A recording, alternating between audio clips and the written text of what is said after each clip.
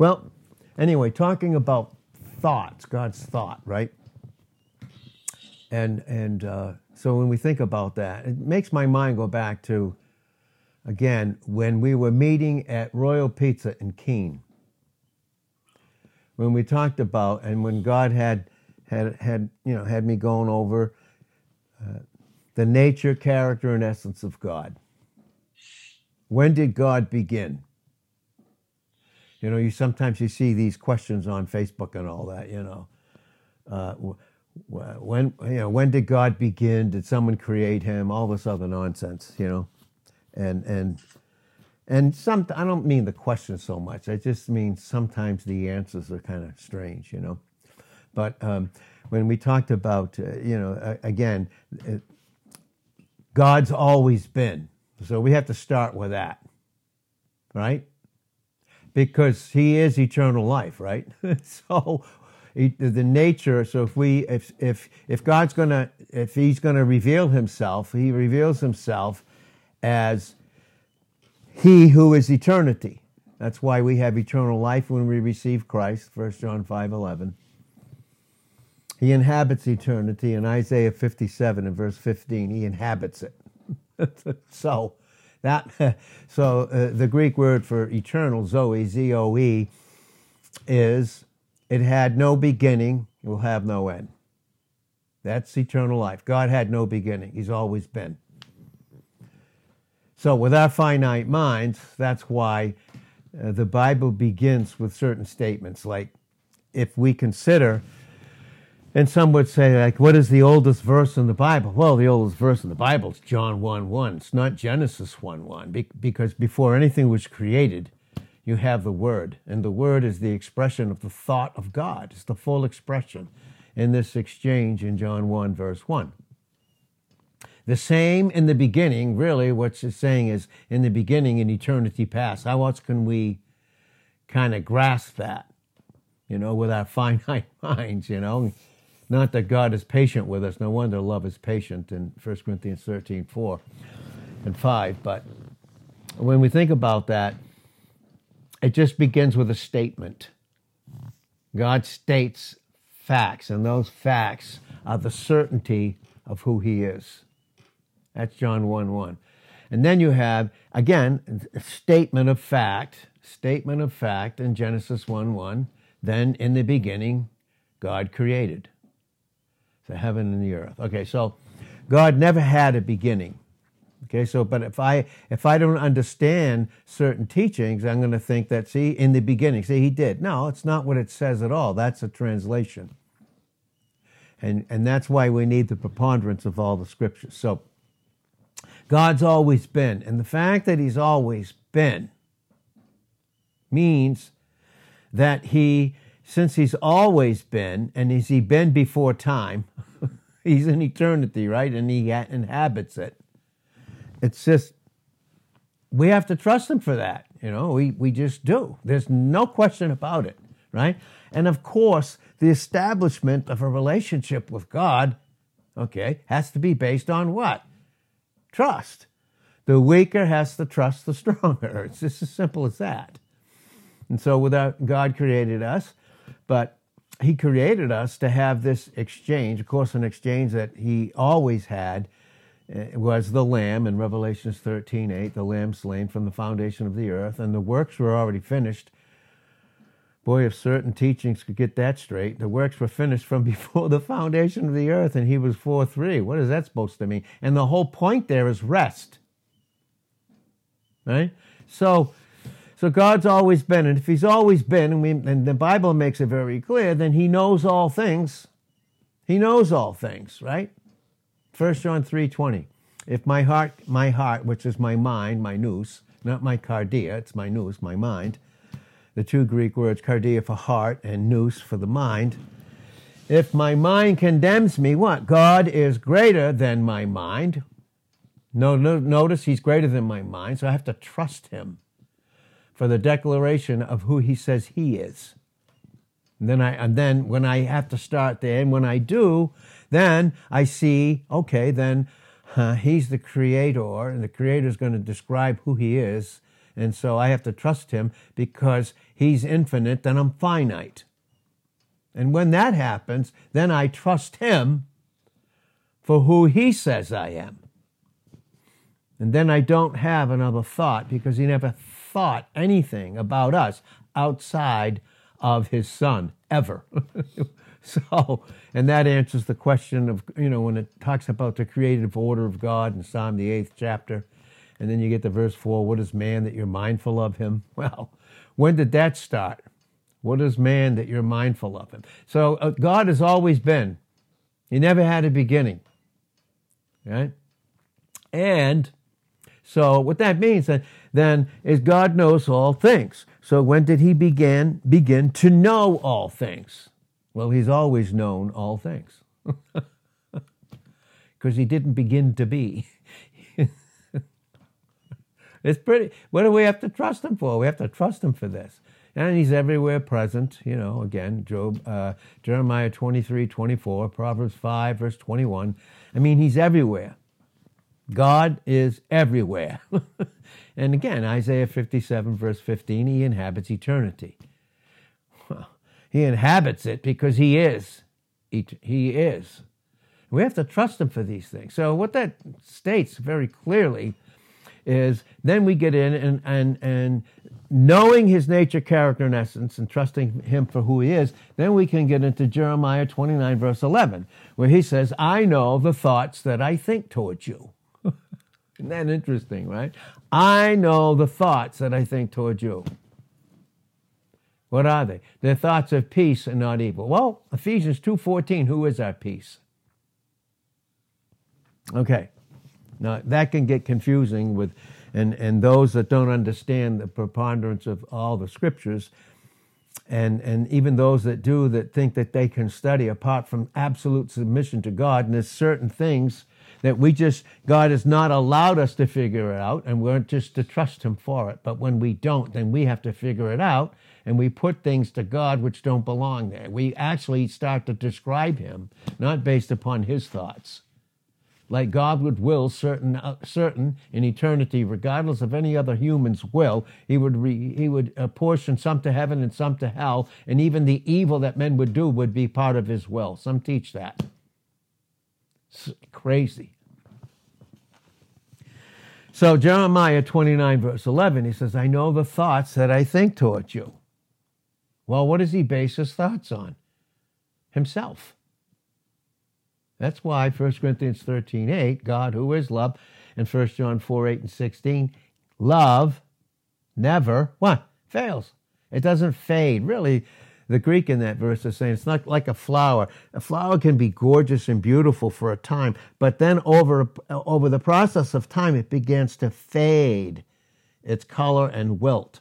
Well, his love is not like that. And that's why in Hebrews 13, verse 8, Jesus Christ the same. Yesterday, when yesterday? Eternity. Today, and forever. So, everything about God's thoughts about us are based upon himself. And does he ever fail? He never fails. He never fails. And so, when we think about that, so God's full thought, his full thought is who? It's his Son. It's literally his Son, and that's what this exchange that we see in John 1 and verse 1. Okay? And we see these thoughts, and because they're one with the Father and the Son, and we see in John 1 verse 1 just the Father and the Son there, but we know through other scriptures in John 14:26 and John 15:26 and John 16 verse 7, I think you mentioned it the other day, the Holy Spirit proceeds from both. So, but between the Father and the Son, okay, as he who was going to be who was and always was the sacrificial lamb, when did God figure out that he would create humanity? He would create a host of angels, and then there would be this rebellion and this in eternity. Then he'd create time, recreate the earth for Adam, and that the human race would fail. So before all of that, it states it clearly, What is man, in Psalm 8, verse 4, what is man that you're mindful of him? Well, when did that start? I mean, before any angel or anything was ever created. And when did he know his son is the Lamb? Does he know all things? Can we trust God that he knows all things? Well, when did he know all things? God, it's, in one sense, God is so huge and so complex, it just makes sense just to trust him. It just does. It just makes perfect sense to trust him. And even we can't even do that apart from the grace. And who does he give grace to? Those that he's humbled. What does that mean? Stop thinking apart from him. God. And there's where all our trouble is, right? So that brings into James 4, verse 17. To him that knows to do good. Well, how did you know it? Well, it was grace.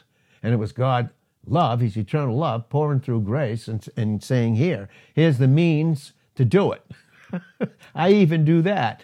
And some would say, and I remember, there was this one man that we both know, and you and I, Mike, and we ministered to for years. And I remember we met with him at a certain Starbucks at a certain place called Cleburne, and we were discussing things. And even before that, I remember, he thought like his will could operate properly apart from God. That I can do this. When the Bible makes it clear, without Jesus, what can we do? In John 15, verse 5, we can't do anything. So even then, because we were explaining Ephesians 2, 8 through 10, you are saved by grace through faith. What is faith? It's my will being, receiving something, right? Right? God's hand is grace, 1 Peter 5, 6. Humble yourself under the mighty hand of God, and faith is just me.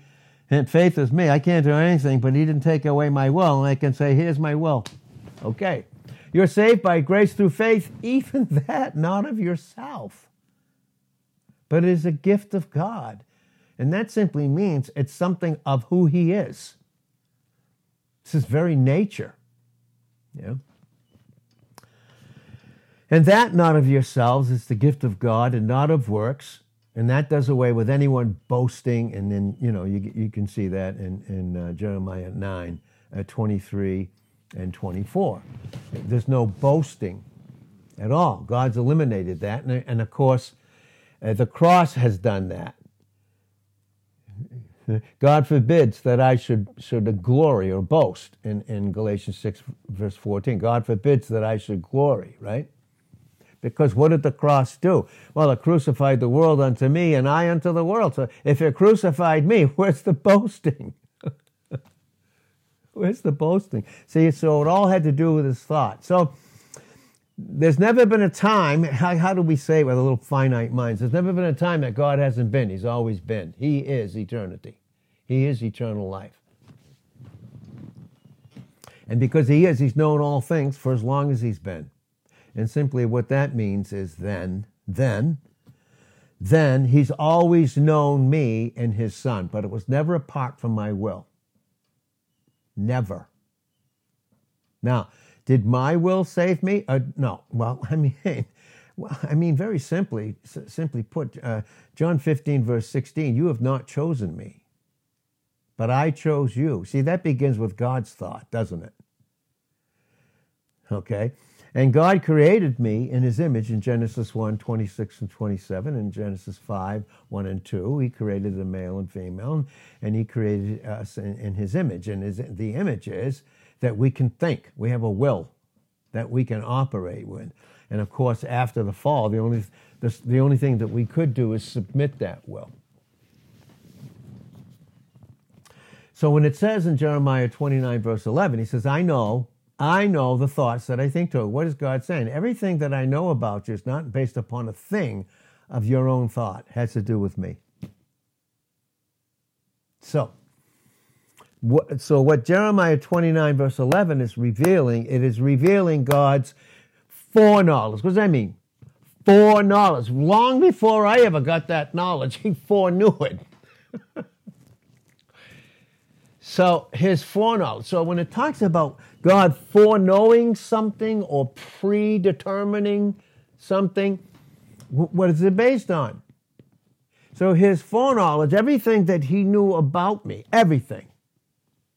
And thank God it wasn't based on me, right? Whew, can you imagine? No. So his foreknowledge is based upon what? His self-knowledge, how he knows himself. That's what it's based upon. So everything he knew about me didn't have to do with me, it had to do with him. Period. And that has to do, and that explains Deuteronomy 32, verse 4. His work is perfect. 2 Samuel 22, verse 31, and Psalm 18, verse 30. His way is perfect. His plan is perfect. Why? Well, perfect simply means, really, when we see that word all through the New Covenant and in the so-called Pauline epistles, the epistles of Christ that were given to Paul and to give to us as this church, the word perfect simply means complete. It's teleos and different certain words in the Greek. So it's complete. So that simply means, is God complete in himself? Does he need anything to complete himself? No. So do I need anything other than God to be complete?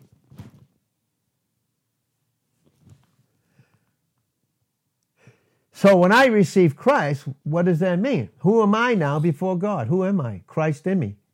That's who I am. I'm in my own individuality, I'm Christ before him. Oh, God, can you imagine preaching that today? Well,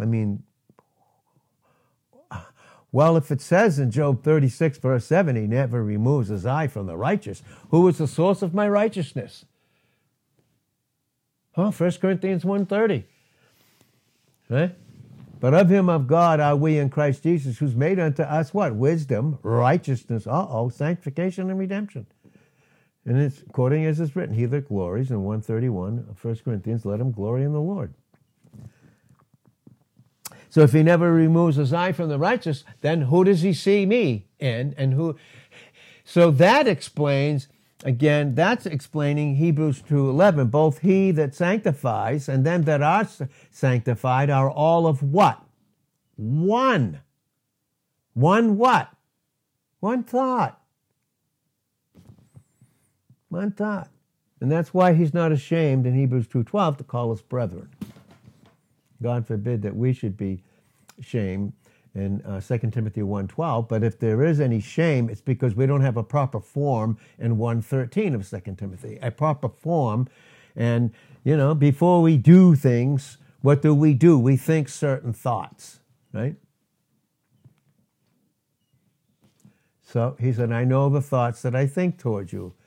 And what are they based on? So his foreknowledge about me is based upon his self-knowledge. Geez, I don't know. When did God start knowing who he was? So it just explains it that way. And again, that's foundational, right? And so if prophecy has to do with the earth, and it does, well, then when foundational, what is that? Everything about what we have is way beyond the earth. And that's the thing. There's all our trouble, our worry, when you really, truly know eternal life, when you know that once you're in Christ, he will never kick you out. John 6:37 and 39.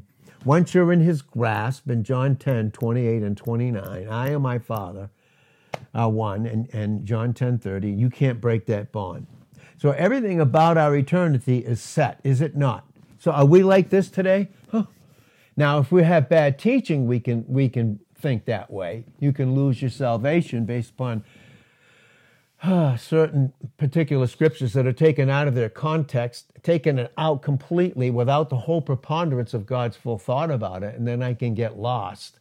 And in that sense, if our gospel be hid, it is hid to them that are lost, and that can mean salvation or, and once say, bad teaching. But once you understand grace to a degree, and that's what I'm saying, none of us know anything like we ought to know, okay, and for all and forever, even in our completely new creation status in Christ, for all eternity, it's still grace. could never be anything else, because God couldn't think about anybody else outside of himself, outside of grace. Because even the unfallen angels, did they deserve to be created if their mind wasn't even active at the time, or their will? Furthermore, for any of us, and that's why in 2 Peter 3 and verse 9, he's not willing, because it has to do with his will. His will has to do with his nature. And that's why he's not willing that any should perish. And that's why Christ in Psalm 47 and 8, he had to fulfill the will of the Father in Hebrews 10. And you see that verse 5 right through verse 9. And that's why we're complete in 10 and 14 of Hebrews 10. So that's what those things, this is what it's teaching us. And that's why even in Isaiah 55, 8 through 11, my thoughts, as far as the heavens are above what? The earth. Let's look at it like that. Where does prophecy take place? On the earth. As far as the heavens are above the earth, so far are my thoughts about you. Now, there's going to be people groups on the earth, finally, during millennial reign. We know that in Revelations 23 and 4. We know that in Job and Jeremiah 31 to 34, and Isaiah, the 11th chapter, and those 16 verses, and scores of others, by the way, about millennial reign. And we can see that starting in Ezekiel 40, right to verse 40, chapter 45. And in those, there's going to be that. But as far as the heavens are above the earth, so are my thoughts above your thoughts. God. Wow. So really, how much does God love us? Jeez. Oh, Ephesians 3:19, to know the love of God, to know the love of Christ that passes knowledge. So how do I understand that verse? It simply means because I'm in Christ, I'll never come to the end of just experiencing God. And here we're experiencing it. We're those that are in heaven right now. We all have been delivered from the power of sin. We all have. That's based upon 1 John 2, 1 and 2. My little children, see that you sin not. Really, the original is saying, listen, you don't have to sin, because sin is in the will, isn't it? And when my will isn't submitted, what do? It's the only thing I can do if it becomes active, is sin. In the flesh, right? But once the will's submitted, of course, then we function in that love, because we submit to God through Christ by the power of the Holy Spirit. So we see the whole Trinity there again. And that's why in John 1 and verse 14, Christ had to come out. He had to put on humanity, because he was the full mind of God towards man. That answers Psalm 8 verse 4. What is man that you're mindful of him? Yeah. And that's God's thought. So as far as the heavens are above, and that's why his word, by the time you get to Isaiah 55 and verse 11, my word will not return void. It's not going to return void. It will accomplish that I've sent it to. Well, who is the word, and who is the accomplishment of the will, who is the very thought of God and the active will of God? It's Christ. So, when you get so this is getting this understanding. Again, Jeremiah 29 verse 11. Yeah, I know the thoughts that I think toward you. Were they ever outside of his Son? Could they have been? Well, they never could have been. They never could have been. So isn't that the most safest, most secure? And if it is grace, I didn't earn it. And if it's grace and I received it, I can't lose it. Because whatsoever God does in Ecclesiastes 3 and verse 14, he does forever. God, and we're forever in his hand. Yeah. And Christ was the hand of the Father coming, putting on humanity, and giving himself to us. And that explains 1 John 4:10. Herein is love, not that we loved him. When did God start loving us? Did God start to develop a plan? That means he must have had a beginning in that thought.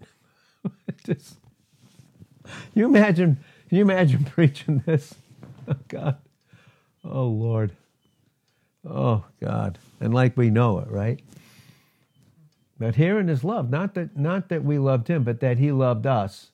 The proof is he sent his son as a propitiation for our sins, by the way, for our sins, right? And now we love in 1 John 4:19 because he what? First loved us. And so in my thought life, when I leave love, in Revelations 2:4, when I leave love, right? You left your first love. What's that mean? Jeez. You left your first love. God, that's my whole Christian life. It's not just the time, of course, I received Christ, but you left your first love. And when I leave that full thought of God, then what? Another authority comes in, and that's another thought. And that's why 2 Corinthians 10:4 says, the weapons of our warfare are not carnal. They don't have to do with us, but mighty through God to the pulling down of what? Strongholds. Casting down imaginations. Imaginations is that word, reasonings in the Greek. Casting down this kind of a thought life. Right? And every high thing, hupsama, that exalts itself against the knowledge of God. And if it's the knowledge of God pertaining to me as an individual, does it have to do with his love that passes it in Ephesians 3 and verse 19? And of course it does. So it's a reasoning against the love of God for me, because he can't change God's mind. He can't do that. He knows that. He knows that real well. But that's why in James 4 and verse 6, right, God resists the proud, that kind of thinking. But, separated, he gives more, myzona, Karen, grace, to the humble, typino frosuni or phrysaini. Some say it this way, these Greek words. God resists the proud, huperiphenos, their thought above God himself. I don't know where that came from, right? Right? So God resists the proud, but he gives more grace to those that he's humble. Therefore, because of that, submit yourself, therefore, to God. What are you submitting to? Every time I submit to him, what am I submitting to? Love. God's love for me. God's love for me. And what stops? It's still active towards me, isn't it? Does he ever change his mind about you and I? Malachi 3:6, I'm the Lord thy God, I change not. Again, Hebrews 13:8, Jesus Christ the same yesterday, today, and forever. James 1:17, every good gift and every perfect gift comes down from the Father of lights, with whom there's no variableness, neither shadow of turning. And so he doesn't change. So who changes? What interferes with that? It's called sin, and sin is what? Is the thought of the flesh under the prince and power of the air, Satan. And that's why we have this flesh in us for now, because it's not that we need that, but boy, I'll tell you, until we get into his presence, and remember, all those that are in heaven right now, around his throne. So if you wonder what your loved ones are doing right now, I'm going to tell you right now, simply put, I just believe, based upon Revelations 5, 9 through 12, they're singing around the throne, worshiping him. They are. And I do believe in measure, and I don't know. I know I need to get into it more in my thinking, but I do believe that I just don't see how otherwise, in that way, they wouldn't be privy or listened to, not being separated from him as the bride right now, but with him, that they don't hear him as he intercedes for us by name. Because in heaven, we will know each other, by the way, but in a perfect way in Christ. They have, unlike us, we've all been, that's why the church is on the earth and in heaven, by the way, but it's still one, right? And they have, as we, been delivered from the power of sin, right? That's Hebrews 2:14 and 15, based upon Hebrews chapter 9, verses 12, 13 and 14. We've been delivered by that. from the power of sin. They, unlike us, have also been delivered from the presence of sin. We have not yet. But with the presence of sin and not taking out the flesh, like some would teach, like one naturism teaches, once you receive Christ, you no longer have flesh. Well, I don't know what you do with the 7th chapter of Romans, but I don't know what you do with that. Romans 8, verse 9, I don't know what you do with that. Even in born again, no condemnation to them that are in Christ, in Romans 8, verse 1. And then in verse 9, we have the flesh in us, but we're not of it. Because he uses that to teach us. Because otherwise he wouldn't. Because there's needs that we have, and there's any need in the flesh that we can meet apart from him. Matter of fact, he has nothing to do with the flesh. And so we haven't been delivered from the presence of sin yet. But boy, we're on our way. Oh boy. We certainly are. So to have that, to have the full thought of God, have the full thought, is we have Christ. Christ is, though he's the full thought of God. We have that, right? Has God kept back anything then? In the full thought of who he is, has he kept back a single thing from us? He hasn't. So are we sitting around, once we know our eternal destiny set, we kind of like, oh, okay, that's okay. So we don't have to worry about our eternity, but let's get concerned and worry about things in time. Oh, God. Oh, boy. I trust him for this, the big thing, but not the little one. Because what's still in the way? My thought. And is it really my thought?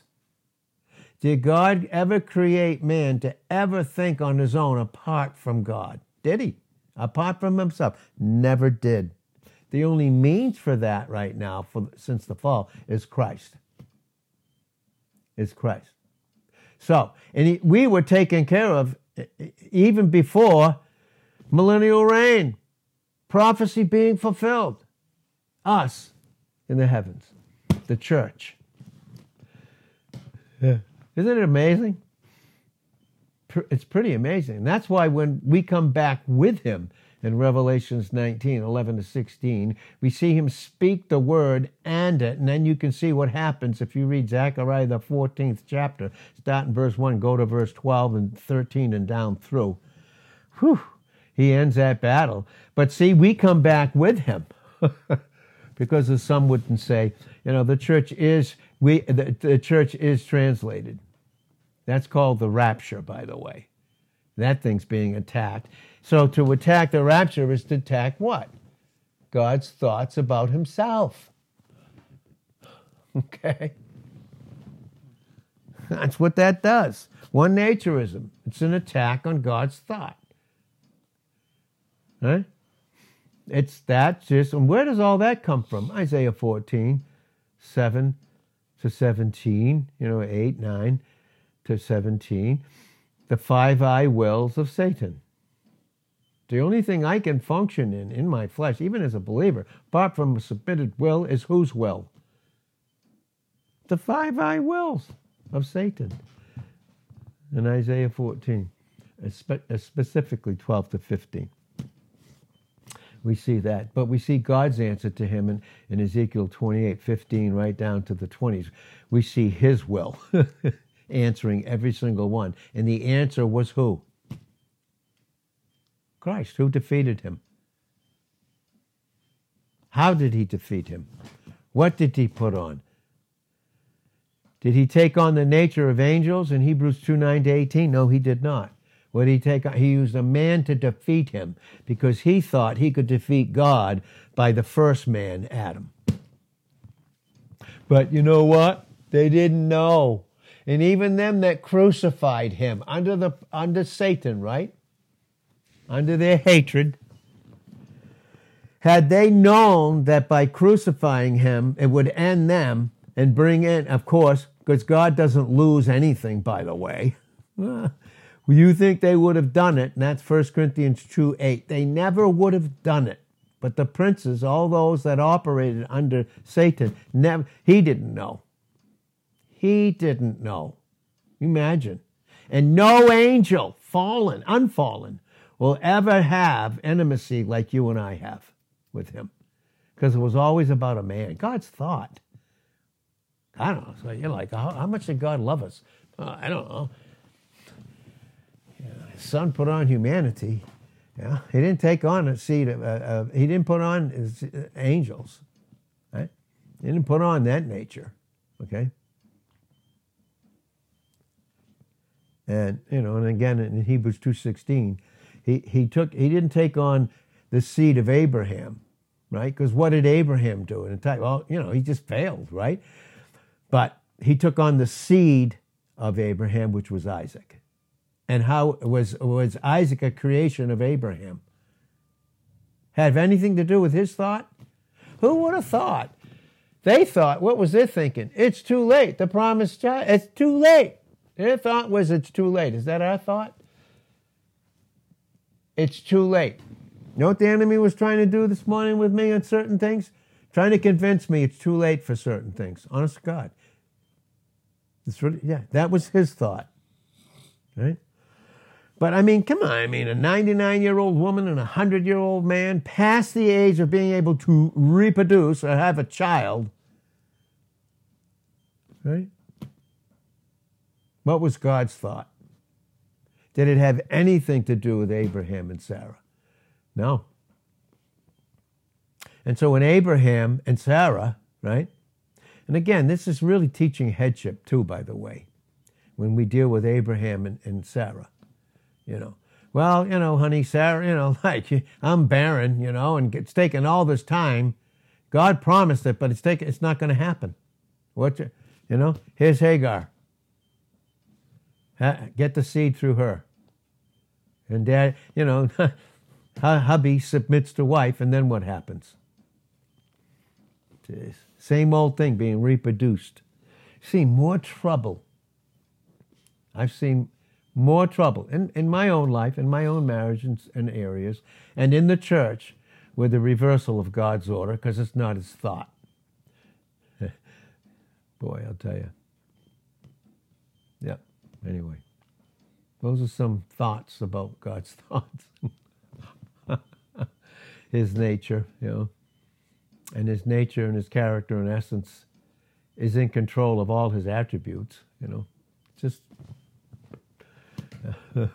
his nature is brought out in Exodus 34 and verse 6, and we can see those things right there. Anyway, so God's full thought has to do with himself. So does any of this, does this Bible, does any of these scriptures, does any of it make any sense without submitting to him? No. Why? Because God knows himself better than anyone.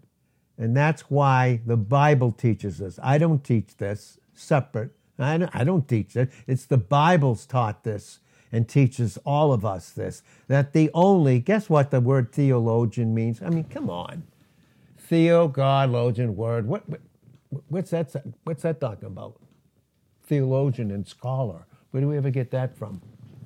And earning these degrees, and putting on these funny hats and robes and whoa.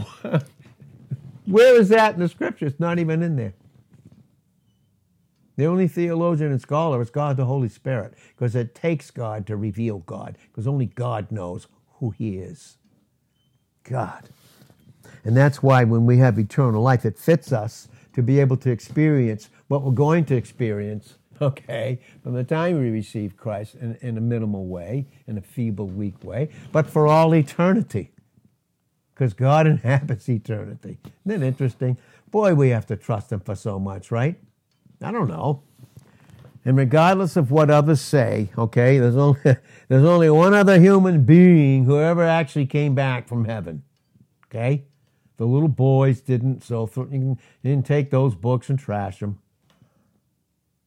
Okay? And then those that have seen Jesus, after his resurrection, 1 Peter 1:8, whom having not seen, you love. Makes it clear. Makes it very clear. God's thoughts. Those are God's thoughts.